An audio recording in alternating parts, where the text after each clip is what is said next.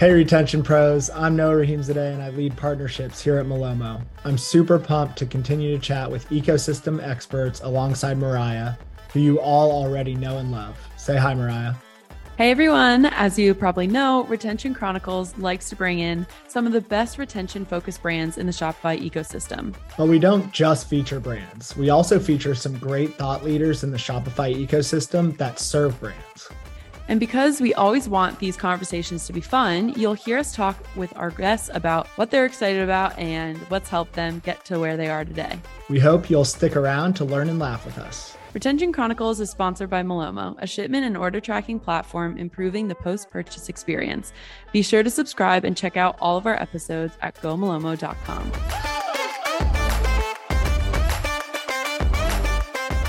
This is season 4, episode 3, maybe, or 4. If you do merchant, they alternate between between merchant and partners. So I think it's it's 3. So season 4, episode 3. Okay. Yeah. Season 4, guys. Mm-hmm. Every half of a year, right? We do a new season. The first season was a year long, but same amount of, we were doing like 2 episodes a month. So same amount of episodes in the season, but just spread out along 1 year, and then ramped it up in season 2 and then started doing once every week. So now it's been each half of the year. That's a little background on Retention Chronicles that I should leave in this episode. B-roll. Yeah. I'll leave it in. That's the behind the scenes. Right. We always, now I'm going to go on a tangent because we always say we should be recording. Yeah. So every time we'll just always be recording. Yeah, always be recording. That's my life motto. ABR. I'm going to put that on merch and sell it. I think you should. ABR. My favorite ABR. podcast. Not always be closing. Dude, I legit just thought about this. Like I do a little LinkedIn series every quarter and kind of do a new topic or like new theme. And I thought about one that would be like like each post is always be something. Yeah. Like always be hiring. I'm not hiring right now, but talking to people. It should be things that you're doing. Yeah, exactly. Or it could be the opposite theme of like, here's things you should always be doing that I'm never doing or that I'm not doing. Right, that's true. Yeah. That'd be funny. Yeah. Always be drinking water. Yeah. Always be exercising every day. Right. Eating healthy. Take it from me. Okay. Yeah. Oh, that's awesome. Okay. We're definitely leaving this in. Welcome, John. If you didn't catch the beginning, season 4, episode 3. And it's been a long time coming. I think we rescheduled yours that I came on a couple times. Right. And you rescheduled on us a couple times, so we're even now. But founder of Modern Commerce, and like I said, I think we released the episode that I was on just a few weeks ago, and did some promotion around that. It was a great time, and it's one of our most downloaded episodes in the last like 3 months. So no kidding. Oh, I think that's probably because of you guys, though. I think that's all you. We did promote, right? We promoted it. We put it in our newsletter and everything. Nice. So that was a fun time. I think we had a great discussion on that. So we've always done our little background. We've always done our podcast live. We've recently started not doing it live. And so we uploaded that one like later, like we recorded it several weeks ago and then we uploaded that one later. And I legitimately laughed listening back to it. Like I like actually like laughed out loud by myself, which is a strange thing to do. Like usually when you're just by yourself, you do like, you breathe through your nose, like like a little chuckle. Yeah. But I actually laughed. We went on a whole cat tangent. It was a good time. Yeah. Cats and milk were. Yeah. Those were the main topics actually. Yeah. We did. It was a like 30%, good like business advice and yes, I was smashing on people who have cats. Yeah. We're big fans here for people who don't know, big fans of meshing personal and professional. So that's the best way to do it. Some entertainment, some education. All in a pretty package. Edutainment. Well, I don't know about pretty actually, but in a package. And it's in a package, Yeah. Speaking of which, it's the prettiest it could be. Yes. Blending personal life. Tell us 1 or 2 things that you're excited about right now, John. Personally. This is a good one. You sent over like, some bullet points of questions. Yeah. And I was like, this is the hardest one for me to answer. Going on in my personal life, which is funny because I'm married. I have 3 kids and I have like 5 dogs. And holy cow. I'm like, yeah, I guess so. That's one thing, That's exciting. You guys didn't talk about that in your cats? That's a great way to put it. It is exciting. It's not always like exciting in a good way. Yeah. But there's a lot happening, it's chaotic. Yeah. So it's a good time. So my oldest is, so I'm like, it's like 7. No, she's not 7 yet. So it's 6, 5, and 2. And then I got a bunch of dogs that are mostly some form of golden doodle. So that's going on. And then also, what else is going on in my personal life? Not a lot. I've been traveling a lot, not for personal, but for work, which is strange when you've worked at home for like 4 months to go out into the world and like go into an airport and be around people and stuff like that. You're like, this is, Or like when Lyft drivers talk to you, I'm like, I don't want to do this. Yeah. Like I've got my headphones in for a reason. Why would you assume I can hear you? Yeah. You're like, I'm sorry, what? I'm deaf. Yeah. Oh, let me take that out. Yeah. There's nothing playing, they're on transparency mode and there's nothing playing, but I want them in so you don't talk to me. Right. Yeah. Yeah. It's the appearance. Yeah. Do it all the time. Where'd you travel? Anywhere? Yeah. So I am a fractional CMO for a company called Andar, which, for your audience, I guess if you want to buy a wallet or a bag or something like that, you should check them out, andar.com. So e-commerce brand. And I go there once a month. They're based in Phoenix. And then I'm also consulting and sort of fractional CMOing for a company called DAP Sports, which is another e-commerce brand, but they do like sports cards and sports memorabilia. So that's a good time. And they're in LA. So I go there twice a month. So I'm traveling like 3 weeks out of the month. Wow. Which is not like it's like that's like an old school thing to do. You know what I mean? Yeah. Yeah. That's like old school. Always be closing. Yeah. Style, Yeah. A warrior. Yeah. No, I feel like I'm like my grandpa, just like, I got to travel for money. Right. It's not the way. It's not the way now. But those are good places to be traveling to. It's hot right now, but they're still cool places. Go ahead. A lot of it is just that they're really good companies and they have very in-person cultures. Got it. I think that maybe I craved that since I had been working. I started my agency remotely, and then agency is just this kind of business that you can just do remotely. And so I'd been remote for a few years, and then also my kids got old enough to make like lots of noise in my house, and 5 dogs also make lots of noise, and so I think I just got like ready to go like collaborate in person a little bit more. Sure. That's cool. I feel like the whole idea of like in-person culture is waning overall. So it's cool that they have a strong one. That's a great segue. Like, tell us about the professional background. Obviously we said modern commerce is the current main focus, but would love to know sort of everything leading up to there. Yeah. So I've been in the game in the digital marketing game since I guess 24, like 10 years, 2013. Right around when I was even like, I was in like the multimedia program in college. And so I was even like the social media manager for like our radio station and stuff like that. Oh, wow. Yeah. And which back then was like, for, or yes. Yeah, it was. And so back then what that meant was like when we did videos, I posted them on Facebook. So that was the social media manager job. You post them on Facebook and YouTube. So uploading was the main job. And so, yeah, I guess that was even in like 2011, 2012. And then, so I did fast forwarding through that early stage, I managed a retail store for a second, hated every aspect of that other than the marketing, like all the logistics and stuff were awful. So I went to work at a marketing agency that was a SEO agency. And they had like 17,000 clients. Said that right. It was 17,000. That was the number when I left. Oh my God. Lots of local business clients. So it's like, if you're a dentist, if you're anywhere in the United States and you look for a dentist in your city, their SEO is probably done by that company, or a lawyer, or like anything really. So they had tons of like, so it was an assembly line. Basically it was a glorified like factory line. And I went from, I liked that a lot, and I like rose through it and stuff like that.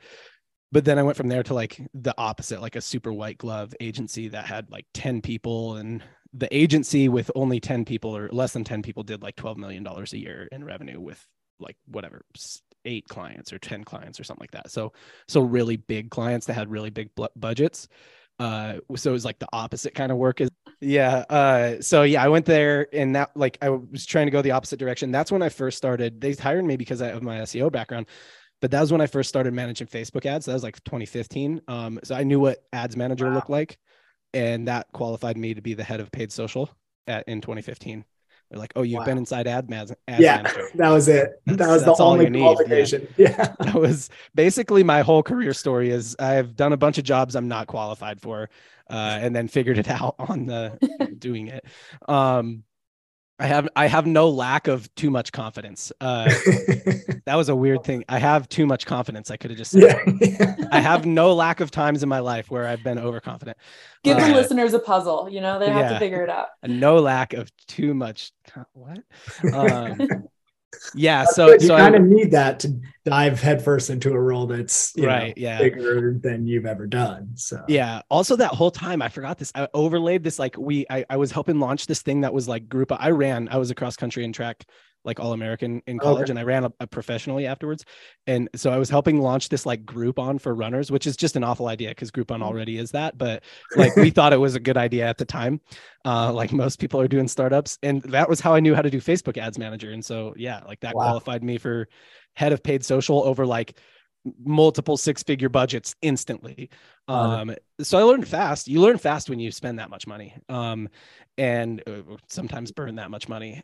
So when I left, I got fired from that agency, and like, yeah, it was intense. So my wife was pregnant with our second child at that time.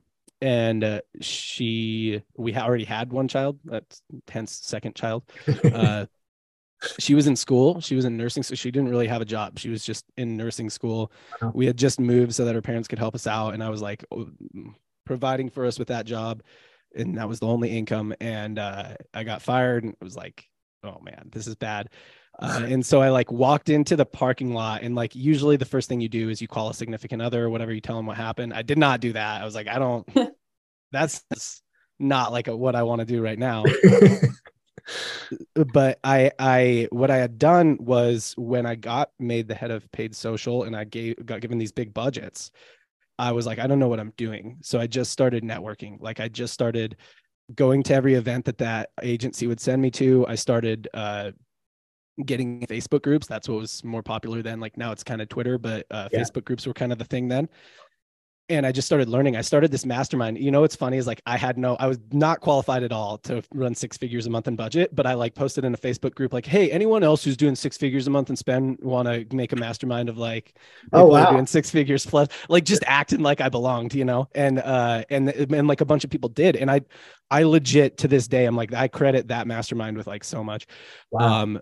So I walked out, like after they fired me, I walked out. It's like the most awkward thing ever to get fired from an office, like an in-person office, and like go clean out your desk, like while everybody's like pretending, they're like looking at their computer, like pretending they're not seeing what's going on. That's so ruthless. Like this was like during the workday.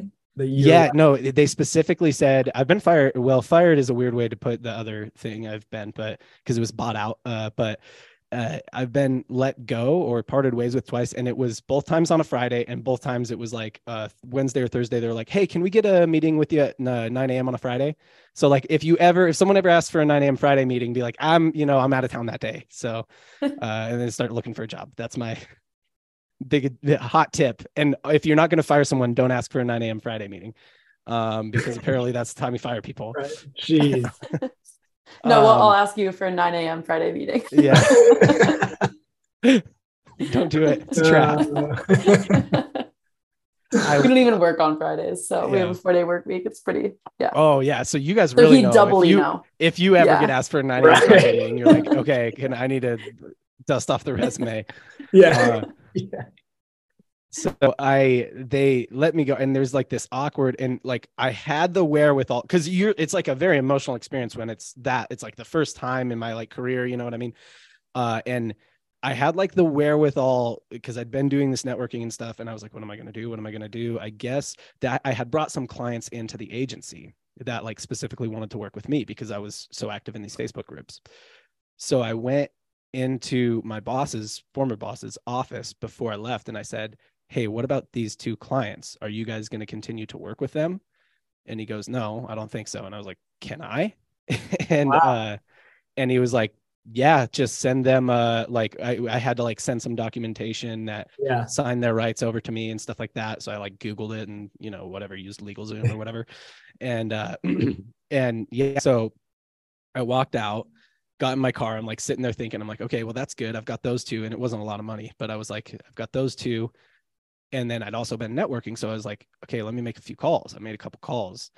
And by the time I talked to my wife, so I drove over to her campus because she's studying in the library there. So I drove over there. It was where I went to school too. So I like parked, went inside and sat down with her.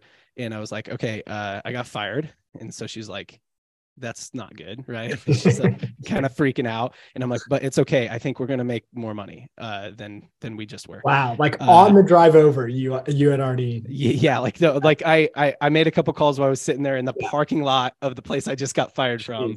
Yeah. So the lesson is network, one, to learn, because that's the other thing is I had actually gotten really good at running paid social through like everything I learned from everybody.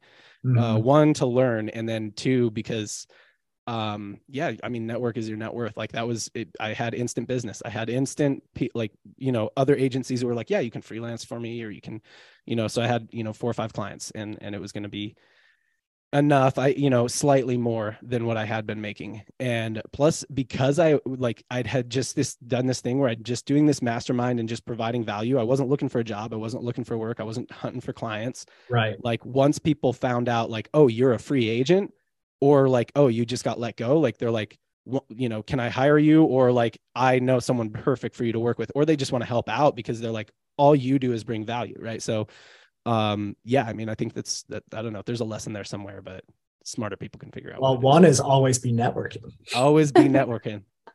AVN. That was the next LinkedIn post. Yeah. That was the start of my agency. We ran that for 3 or 4 years. And what was that called? Explosive Growth Marketing.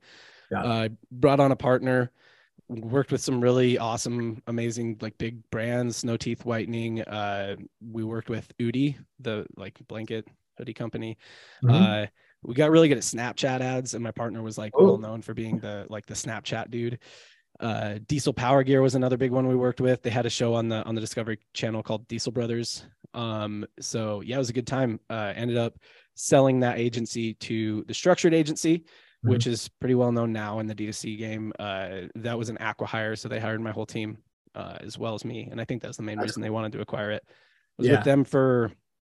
So I actually had worked myself more or less out of my agency. So I was with them before even the sale happened for like a year. And then I was with them for about another 1.5 years after the sale.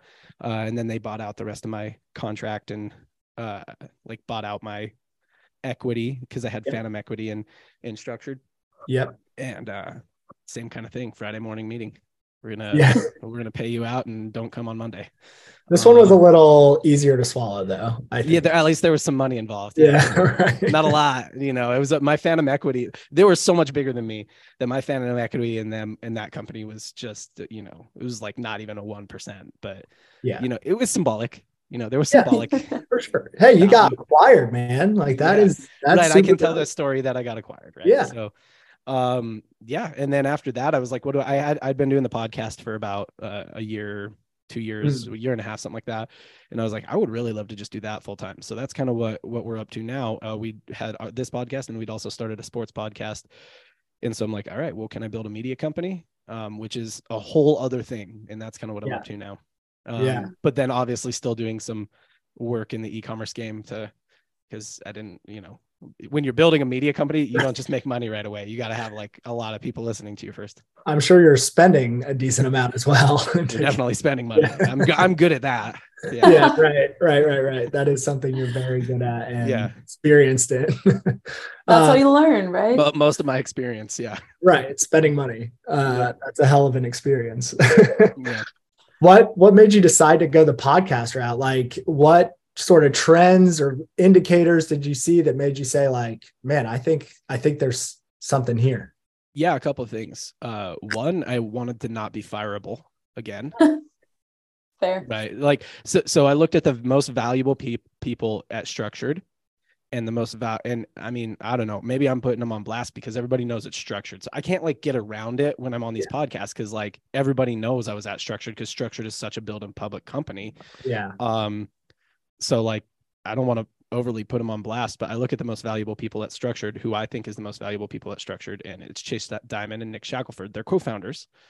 But like, even if they weren't co-founders, they're pretty indispensable, because they're where all the business comes from.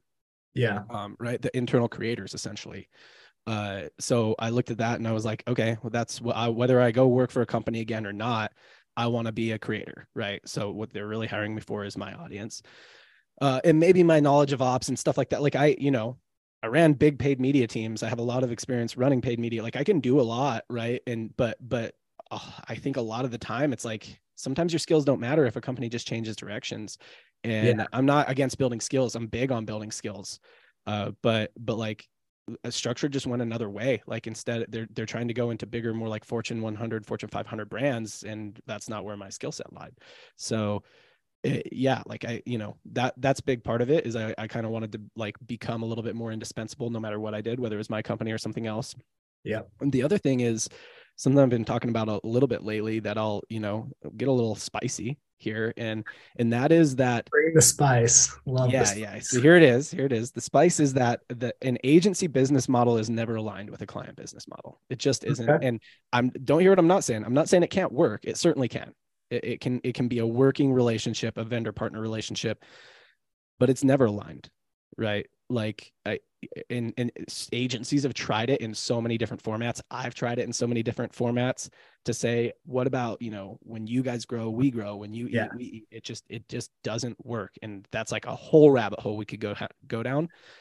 But well, like at a high level, can you like, does it not work because does what you just described not work because it's way too much risk on the agency, or does it not work for other reasons on top of that? Okay. Pretend for a second that you're a brand. I come to you as an agency and I say, hey, you don't have to pay me very much. Like charge you whatever, maybe nothing, maybe no base fee. Sure. But here's what I want. If my work is able to grow your brand and you hit these revenue, I want XYZ% of the revenue or XYZ% of ad spend or whatever. Sounds good, right? Like, especially if you're a brand that's not very successful yet, probably sounds pretty good. Okay. Does it still sound good when you send me a $50,000 check for a month of work? Does it still sound good when there's a lot of other things contributing to the growth besides just my work, because we've gotten traction and there's like more things involved in growth than just whatever that agency is doing? Like it gets a little bit more muddy. And like furthermore, what if I say, okay, but I got to lock you into a 5-year contract too, because if I'm really going to stake my business on your business, I got to know you're not going to 1 month be like 30 days notice. Yeah. Because I'm going to basically be hiring around your business. I'm going to be hiring people just to take care of your business. So if you drop me, I'm dropping whatever, however many people, 4 people, 5 people, however many people that I've just hired to take care of your business. No, on the brand side, you don't want to be locked into that kind of contract. On the brand side, even if it makes sense, even if mathematically it's like it makes all the sense in the world when I send them a $50,000 check, $100,000 check, there's an amount of money that just feels not right? Like, couldn't I just hire a full internal team of really high level people for this amount or anything? Like, couldn't I get a similar level agency?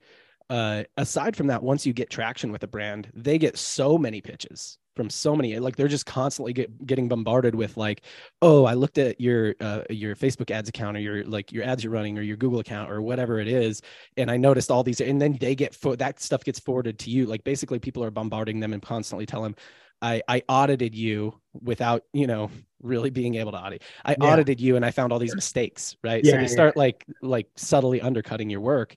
And a lot of times it's like, you're not using audience targeting. I'm like, yeah, we tested that 50 times and it doesn't work. So just chill.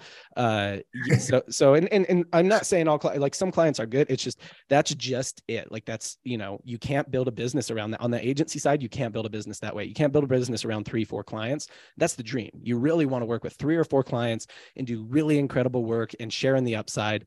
Yeah. Without equity, we've tried it. We've cut it, every way we can. We tried it every way we can. This is one of mine and Nick Shackelford's favorite things to talk about. It doesn't work. You got to build the agency model differently. You got to build it as like a vendor, hey, we're a vendor. If that business goes out of business, if that good business, right, like we can't be that reliant on that. But we want to be a vendor who provides value as much as we can within scope. Right. Well, it's interesting, like the parallels between what you just described from an agency business standpoint and your personal experience of trying to de-risk, right? Like your personal career. Right. Yeah. It's well, and so that's the other thing is that I'm like, okay, if that's the case, then what is a flywheel? What is like more of a flywheel relationship where what's best for the business is also best for you? Yeah. So this is what I've been thinking about a lot in media lately. A great example of this that already exists is in the sports world. The Pat McAfee show is huge, right? Yeah. We're big fans. We're in Indianapolis. Hey, all right. So Pat McAfee show is huge. So I chose the right example for you. Yeah. Pat McAfee show is huge. Their relationship with FanDuel is symbiotic, right? FanDuel benefits from promoting the content that they make that promotes FanDuel, right? Because FanDuel, not even if people are already users of FanDuel, like they want people following Pat into bets, or they want people taking AJ's recommendations. You know what I mean? Like they want people betting more, right? So it's symbiotic. It makes sense for FanDuel to actually promote him and his content. It also makes sense for him to promote FanDuel, right? Like and so FanDuel gets customers from him, and then they get in this cycle of like, we show you, you show us, and then you bring customers in, and then cycle and become more and more valuable as we like share more content with them, and they become more bigger fans of you, and they use us more often. So I just started thinking about that as like, what are the more symbiotic relationships where as the brand grows, you also grow, and it's content and it's the traffic source. Right. And the content, ultimately, that's what it is. It's it's a traffic source. Right. Right. So that's kind of the route, I think. Yeah, man. That's so like for me personally, being the partnerships guy here at Malomo, you know, it's music to my ears. Where do we find this sort of like symbiotic alignment that makes it sort of a no-brainer to spend time together and that's what your podcast go to market together. And B2B podcasts are amazing for that, I think, because one, you can easily network with people that otherwise maybe would be hard to network with for partnerships. Totally. And two, you know, if you bring someone in with a piece of content, with partnership, with like onto a newsletter, into a podcast or whatever, you know, they might not be customers right away, but over time, there's the trust factors way up. And then on the Malomo side, even with the current customers, it just like behooves them to promote the podcast. So Malomo grows, podcast grows. If they grow together, it's symbiotic, right? So B2B has figured this out, right? And the content marketing is big in B2B. It's big in SaaS. It's big in info. E-commerce hasn't quite figured it out, but right. Yeah. Are there any brands? We might have talked about this a little. Well, we talked about community on the episode I was on with you and sort of like influencer marketing, if I remember. But which kind of ties into this, right? Like you building a brand around content and community sort of conform through that as well. Are there any brands that you think are doing the content game that you just described that's working well in B2B, really well in D2C right now?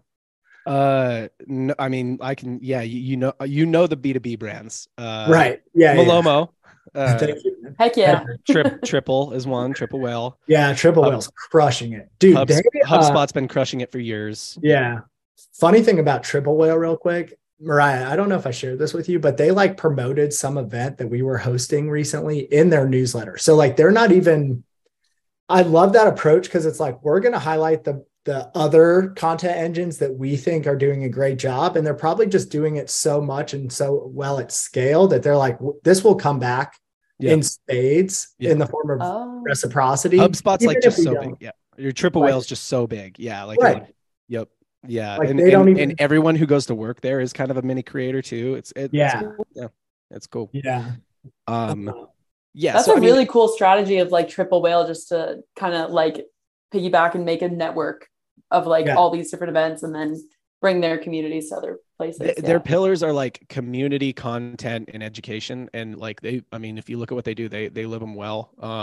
Their team is really good and their team is all really bought into it. So that's a big part of it. But on the D2C side, there's not a lot of really great examples. Black Rifle Coffee has attempted to do some stuff like this. Diesel Power Gear used to, but they got to the point where they actually just liked being creators and more. So they're kind of like not, they haven't been as big on their D2C business. People who were creators first. So Chamberlain Coffee, Magnolia wrote the Chip and Joanna Gaines brand, right? So people who were creators first, Feastables, Jones Road Beauty too, like Beauty. Bobby Brown, Florence by Mills, Millie Bobby Brown. Yeah. So Jones Road Beauty, Feastables. So everything that was creator first, that, it kind of does that. But brands that were not creator first, I don't see a lot of them like cracking it.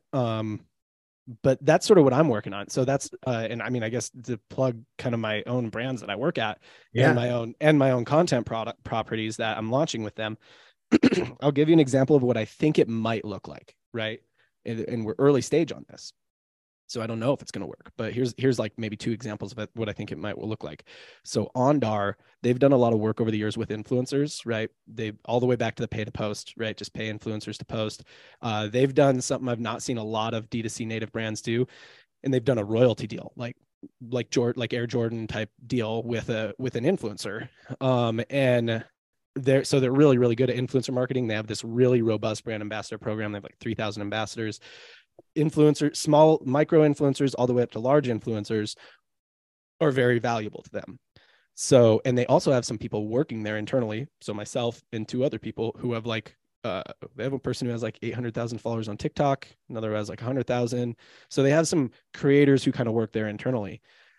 So I was like, well, what if we launched a podcast and YouTube channel, potentially a newsletter, I don't know, for creators, right? And it's like content for creators, but the ultimate value to Andar is that it brings more creators, micro influencers, aspiring creators into their brand. And then the same thing with B2B, it helps us network, right? So if we want to try and get, I don't want to say anyone who's actually on our list. So, let's say we want to do a collab with, they want to do athletes, right? So like, let's say we want to do a collab with like Devin Booker. Yep. Makes sense, right?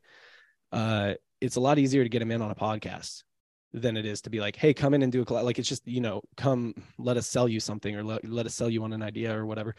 Just come do a podcast, and we do it at their headquarters. Their headquarters are really cool. And it's like, it's a vibe. They come there and it's like the lead gen kind of machine for those high-end creators they want to do collabs with. And then also it attracts a lot of low-end creators. So this is the idea, right? So we're launching episode 1, probably, I think this month. There's only 1 day left in this month as we're recording this. Do you know what this month? It might not be this month. Called? Yeah, the show will be called Create What Matters if you want to check it out. Sweet. If you follow me anywhere, then I'll probably post about it. Yeah. But yeah, the show will be called Create What Matters. I'll put it onto the Modern Commerce feed. So if you listen to my show, Modern Commerce, I'll put it onto there. And then I'll tell you, I'll link there where you can find their feed, because we haven't even set their feed up yet because there's no show. So like that's one example. Another example is like the reason I partner with DAP Sports is because our brand, our podcast, our sports podcast, the live show, we do a lot of giveaways, and we're giving away these like NBA shop gift cards, NFL shop gift cards, and stuff like that. Like, what if we just give away DAPS gift cards, right? Yeah. Somebody, and the thing is, they do live shopping. So they make all their money with live shopping. So kind of what you need for somebody to get in on it is you need them to experience it, right? It's like, why don't we give people a gift card that's an amount where they're probably going to have to still spend a little bit of their own money, but the main thing is that they get to experience a live shopping experience where I buy into, they do like live like sports card breaks, which is another whole world. But like I buy into this team and I'm like, my favorite team is the Kansas City Chiefs. So that, I'm going to buy the Kansas City Chiefs in this break, and any Chiefs card I'm going to get, right. They buy into it with $50. They had to spend 25 of their own. 25 came from the gift card, and a Pat Mahomes autograph gets pulled. Right. And so they get that because they bought the Chiefs. And so that, okay, well, I'm hooked now, right? Like now I'm in. And then even if they don't get anything, Daps does a good job of like giving people something, even if there wasn't any Chiefs in that whole break. Sure. So like that kind of works, but then also like Daps already live streams all day. So it's like a really kind of like congruent sort of thing where there's just a lot of opportunities there. So I think that, I think there's ways, but I think that you can't necessarily, it can't be on the nose. It can't be about the product, right? Like Andar's isn't about the product. Theirs could be about tech, right? Because all of their products go along with tech. Or it could be about creators, influencers, but it's gotta be valuable content in and of itself, I think. Right. Absolutely. Like tactically, I think I understand the clear value props for like lower level influencers, not the Devin Bookers of the world. Right. How are you getting the Devin Bookers of the world? Is that, is there still an upfront fee? Is there, refer or affiliate question percentage in perpetuity? Like, how are you getting him to come to HQ to record a podcast? At that level, there's no one way. One, it is easier to get someone who's a little bigger to do a podcast. So that's just that. I'm not saying Devin Booker is an example of someone. But it is just easier than to say, hey, we want to do a deal or whatever. And even like, for their agent or whatever, like sometimes they just want to talk business. They're not really into doing a podcast. Sometimes they're just a person who's like, yeah, I'll come do a podcast.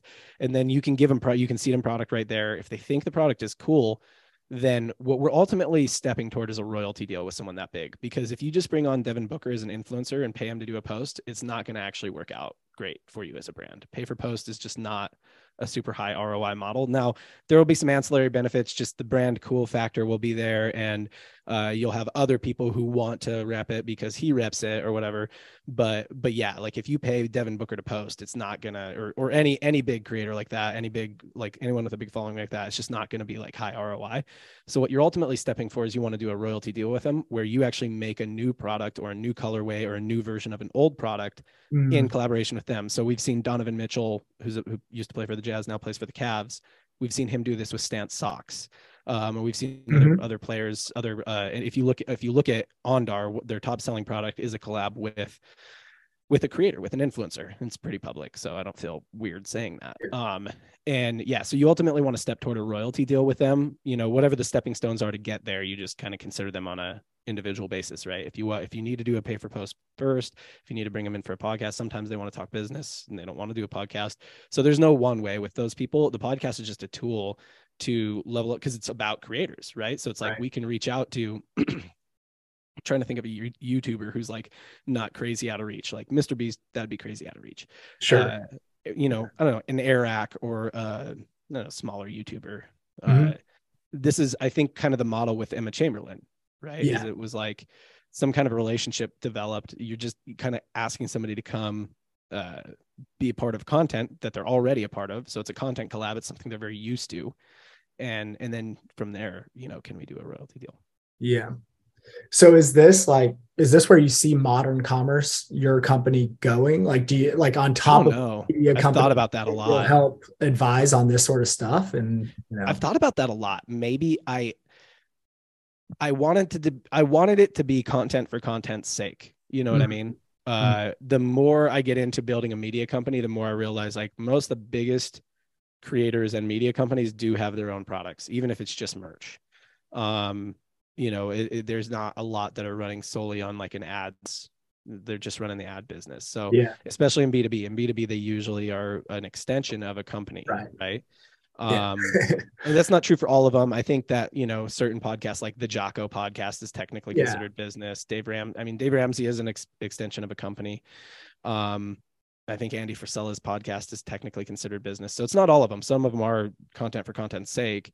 And so that's what I've always thought the direction of modern commerce is. So I don't know if that's where we're going. I tend to think that that's going to be the direction. All right. Now, if if the monetization mechanism changes, that's fine. But the direction of the content itself is to be content for content's sake, value for value's sake. Yeah. Yeah. I think that's a great, like, to your point, great foundation to build like the base on. And then from there, you can be agile to, you know, the opportunities that present themselves along the way. But yeah, you build a lot like when you're building any company, you're pivoting based on kind of where the opportunities are. Right. Okay. This flew by. Give us, you know, we obviously talked about content, but give us some H2, you know, second half of 2023 trends that brands, especially in the e-commerce space, D2C squarely, should keep an eye on. At different, I mean, it's just different advice at different levels. So that's one. I mean, we covered that, and I think that's big. And I don't know if that's really going to like formulate in the second half of just the year, but a couple things that I'm seeing kind of work across brands that I work with or own are like, if you're not a inherently demonstrable product, meaning like, you know, let me come up with a good. So Purple Mattress had this inherently like demonstrable or like visual element where it's like, here's an egg. I can, you know, try and crush it on this bed and you can't do it. Right. Or really anything like that, where it's like, there's something about this product where it's like, you see it, you get it. If you're not that, so, you know, kind of looking at you, all the supplements out there, and anything else that's, I mean, in Andar is even kind of like this, where it's like, it's a bag. Yeah. Like you do want to see it, but ultimately it's like, it's a bag. There's nothing like that crazy special about it, or it's a wallet or whatever. If you're not that, one thing that I've noticed is you don't have to follow the normal e-commerce ad framework. And it's going to be hard to find someone who won't, because like everybody in the ad game is like, oh, just UGC, super good hook, and show the product in the first, you know, great hook, and then show the product in the first 10 seconds and use problem, agitate, solution. And like, when you actually look at it, it all looks the same, right? Like it's not as bad and vanilla as the branded ads that we've seen, but it's also like it's all vanilla. Like it's all just come to this like homeostasis place where it's like, you know, yeah, it's not branded, and that's the best thing I could say about it, right? It's a little more raw, it's a little more UGC, but it's not. That's like the best thing I could say about it. So we've run some where if it's not an inherently demonstrable product, where it's like really they need to be sold on the idea of like taking this supplement, as opposed to like, let's pour the supplement into liquid and mix it, and for some reason that's going to make people buy, right? Like we've actually been doing like more like word videos, so thinking a little more like a YouTuber, where it's like, I actually want to hook them with, again, and this comes from probably like doing more content, actually want to just hook them with content and like educate, inform, entertain them. And sometimes it'll just be like a word video, like legit one of my best performing ads, red background, words, like, wow. So that's selling a physical product, right? So that's one thing. It's not going to be for everybody, but I think any brand like that is definitely worth a test. It's like a 3-minute video. Works really well. We don't talk about the product till like 2 minutes in. Wow. So and you could show the product. If it's Andar, we would need to show the product, but so I think that's one thing. And I think another thing we'll maybe see more of is a little more lead gen. Especially building up to Q4. I've hit this a few times, and I'm always like, yeah, you know, economics of lead gen rarely work. But I think people are getting a little more clever, like especially in the newsletter space, of like, you know, why can't an e-commerce brand launch a newsletter? And there's a lot of ways for like newsletters to monetize, you know what I mean? Yeah. So it could be a little more monetizable on the front end doing lead gen, and then you just put your own brand into those ad spots, you know? Sure. Yeah, it's interesting. Like, especially on the first point, I feel like there's again parallels between what we talked about, you know, on the content. I know it's that's where my brain's at now. It's like lead with value is like the high, you know, always be. That's the high level. You did a good job. Yeah, I took a long time to say that. I guess that's podcast. I did, somebody the other day was like, oh, this guy wants me to be on his podcast. I don't know if I'd be good. I was like, can you take something that only takes like 30 seconds to say and do it in like say it in 2 minutes and still make it interesting? There you go. If so, you'd be a good podcaster. Well, I think there's value in it because you're actually getting into the tactics. Yeah. Whereas I'm just saying, just like lead with value. What does that even mean? Yeah. What does that mean? Build brand. Yeah. Always be building brand. Yeah. Always be. That's a right. ABB. Yeah. Oh, man. Okay. We squeezed a lot in a short amount of time. Before we hop off, John, you walked us through this super crazy, wild turning career, and you're up to some awesome stuff now. What's one thing that sort of helped you along the way, tip or trick that you sort of lean on throughout the journey? I'm a big time like learner and networker. And I think I tried to put that in earlier is like, I consume a massive amount of content, right? Like, and this is, I'll give you an example that is like more contextualizable to a lot of people. The Game of Thrones books are not finished, but there's 4 to 5 of them, I think. And they're long. They're really long. Yeah. Like the audio versions are like between 35 and 50 hours long. Oh my God. Yeah. You might as well just watch this whole series. Like it diverges at a certain point, but I won't get into that. Yeah. I haven't watched the series. I've only read the books. I'm a purist, but wow. I had a friend, right, like who read them, and I mean, he read them as they came out, but it took me from October to January to get through that. And that was like just because I stopped consuming any of my other audio content or any other content I consumed, and I just consumed like I consume a ton. Like I'm a consumption machine in terms of like how much I consume. And when I get into a topic, I just find so many different podcasts, blogs, YouTubers, newsletters about that topic that I just like bring in as much as I can as quickly as possible. And then like, as soon as that starts to feel a little stale, like I'm hearing the same stuff over and over again, then I get into networking with people about it, right? Like, where do these people hang out? What are the events? What, like, can I just start reaching out to them on Twitter and being like, I like your stuff, or like, will they respond to me? And again, like leading with value. I'm not trying to reach out and pitch them. I'm not trying to get into their LinkedIn inbox. Like that's so much of the problem with what I see is like, people are just like, hey, buy my shit, like, I don't know if I can swear on your podcast. I just, yeah, you're good. The LinkedIn outreach right now is just, it's so bad, dude. Nobody reaches out and just says like, hey, I saw this video and I liked this about it. They'll be like, I saw your podcast. Are you interested in me clipping it? I'm like, have you actually seen it? Like, right. So yeah, like, I think that like a lot of it is just like, consume everything people are putting out, right? Like as much as I can. And I'll try as many people as I can. I'll find the ones that I like. I'll like just take in as much information as I can about any topic that I get into. And this has just happened all the way through, right? Like when I was getting into ads, like I got really good at running ads really quickly because of exactly what I said earlier. I was like, okay, I'm just taking in as much like information as I can. And then when I'm like, okay, I have questions and I can't ask questions in this like one-way communication, then I just started networking. And like, I've always kind of tried to punch up when I network as well. I don't know if that's good or not, but it's what I do. Yeah.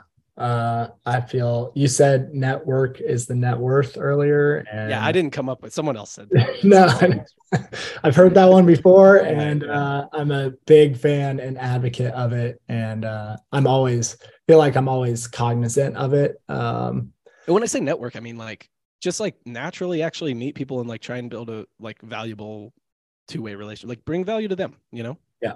If you leave not like, let me go to this networking BNI in my local area. Don't do that. That's awful. Yeah. That's not good. Don't do that. That's the best advice of the three. Yeah. Don't do that. Here's some stuff you don't do. Yeah. Right. Okay. Awesome, John. We're a few minutes over, so I'm going to let you go, but really appreciate you stopping by and excited to see all the cool things you'll be up to over the next couple quarters. Yeah, appreciate you. I didn't get to shout out Malomo. It's good. You should use it. Thank you. Appreciate it. Will you guys release my family now? Not yet. I was going to say not necessary, but yeah, we can do that for you and the dogs. Yeah, thank you. Thank you. Okay. Thanks, John. Thanks for Thank you. See you.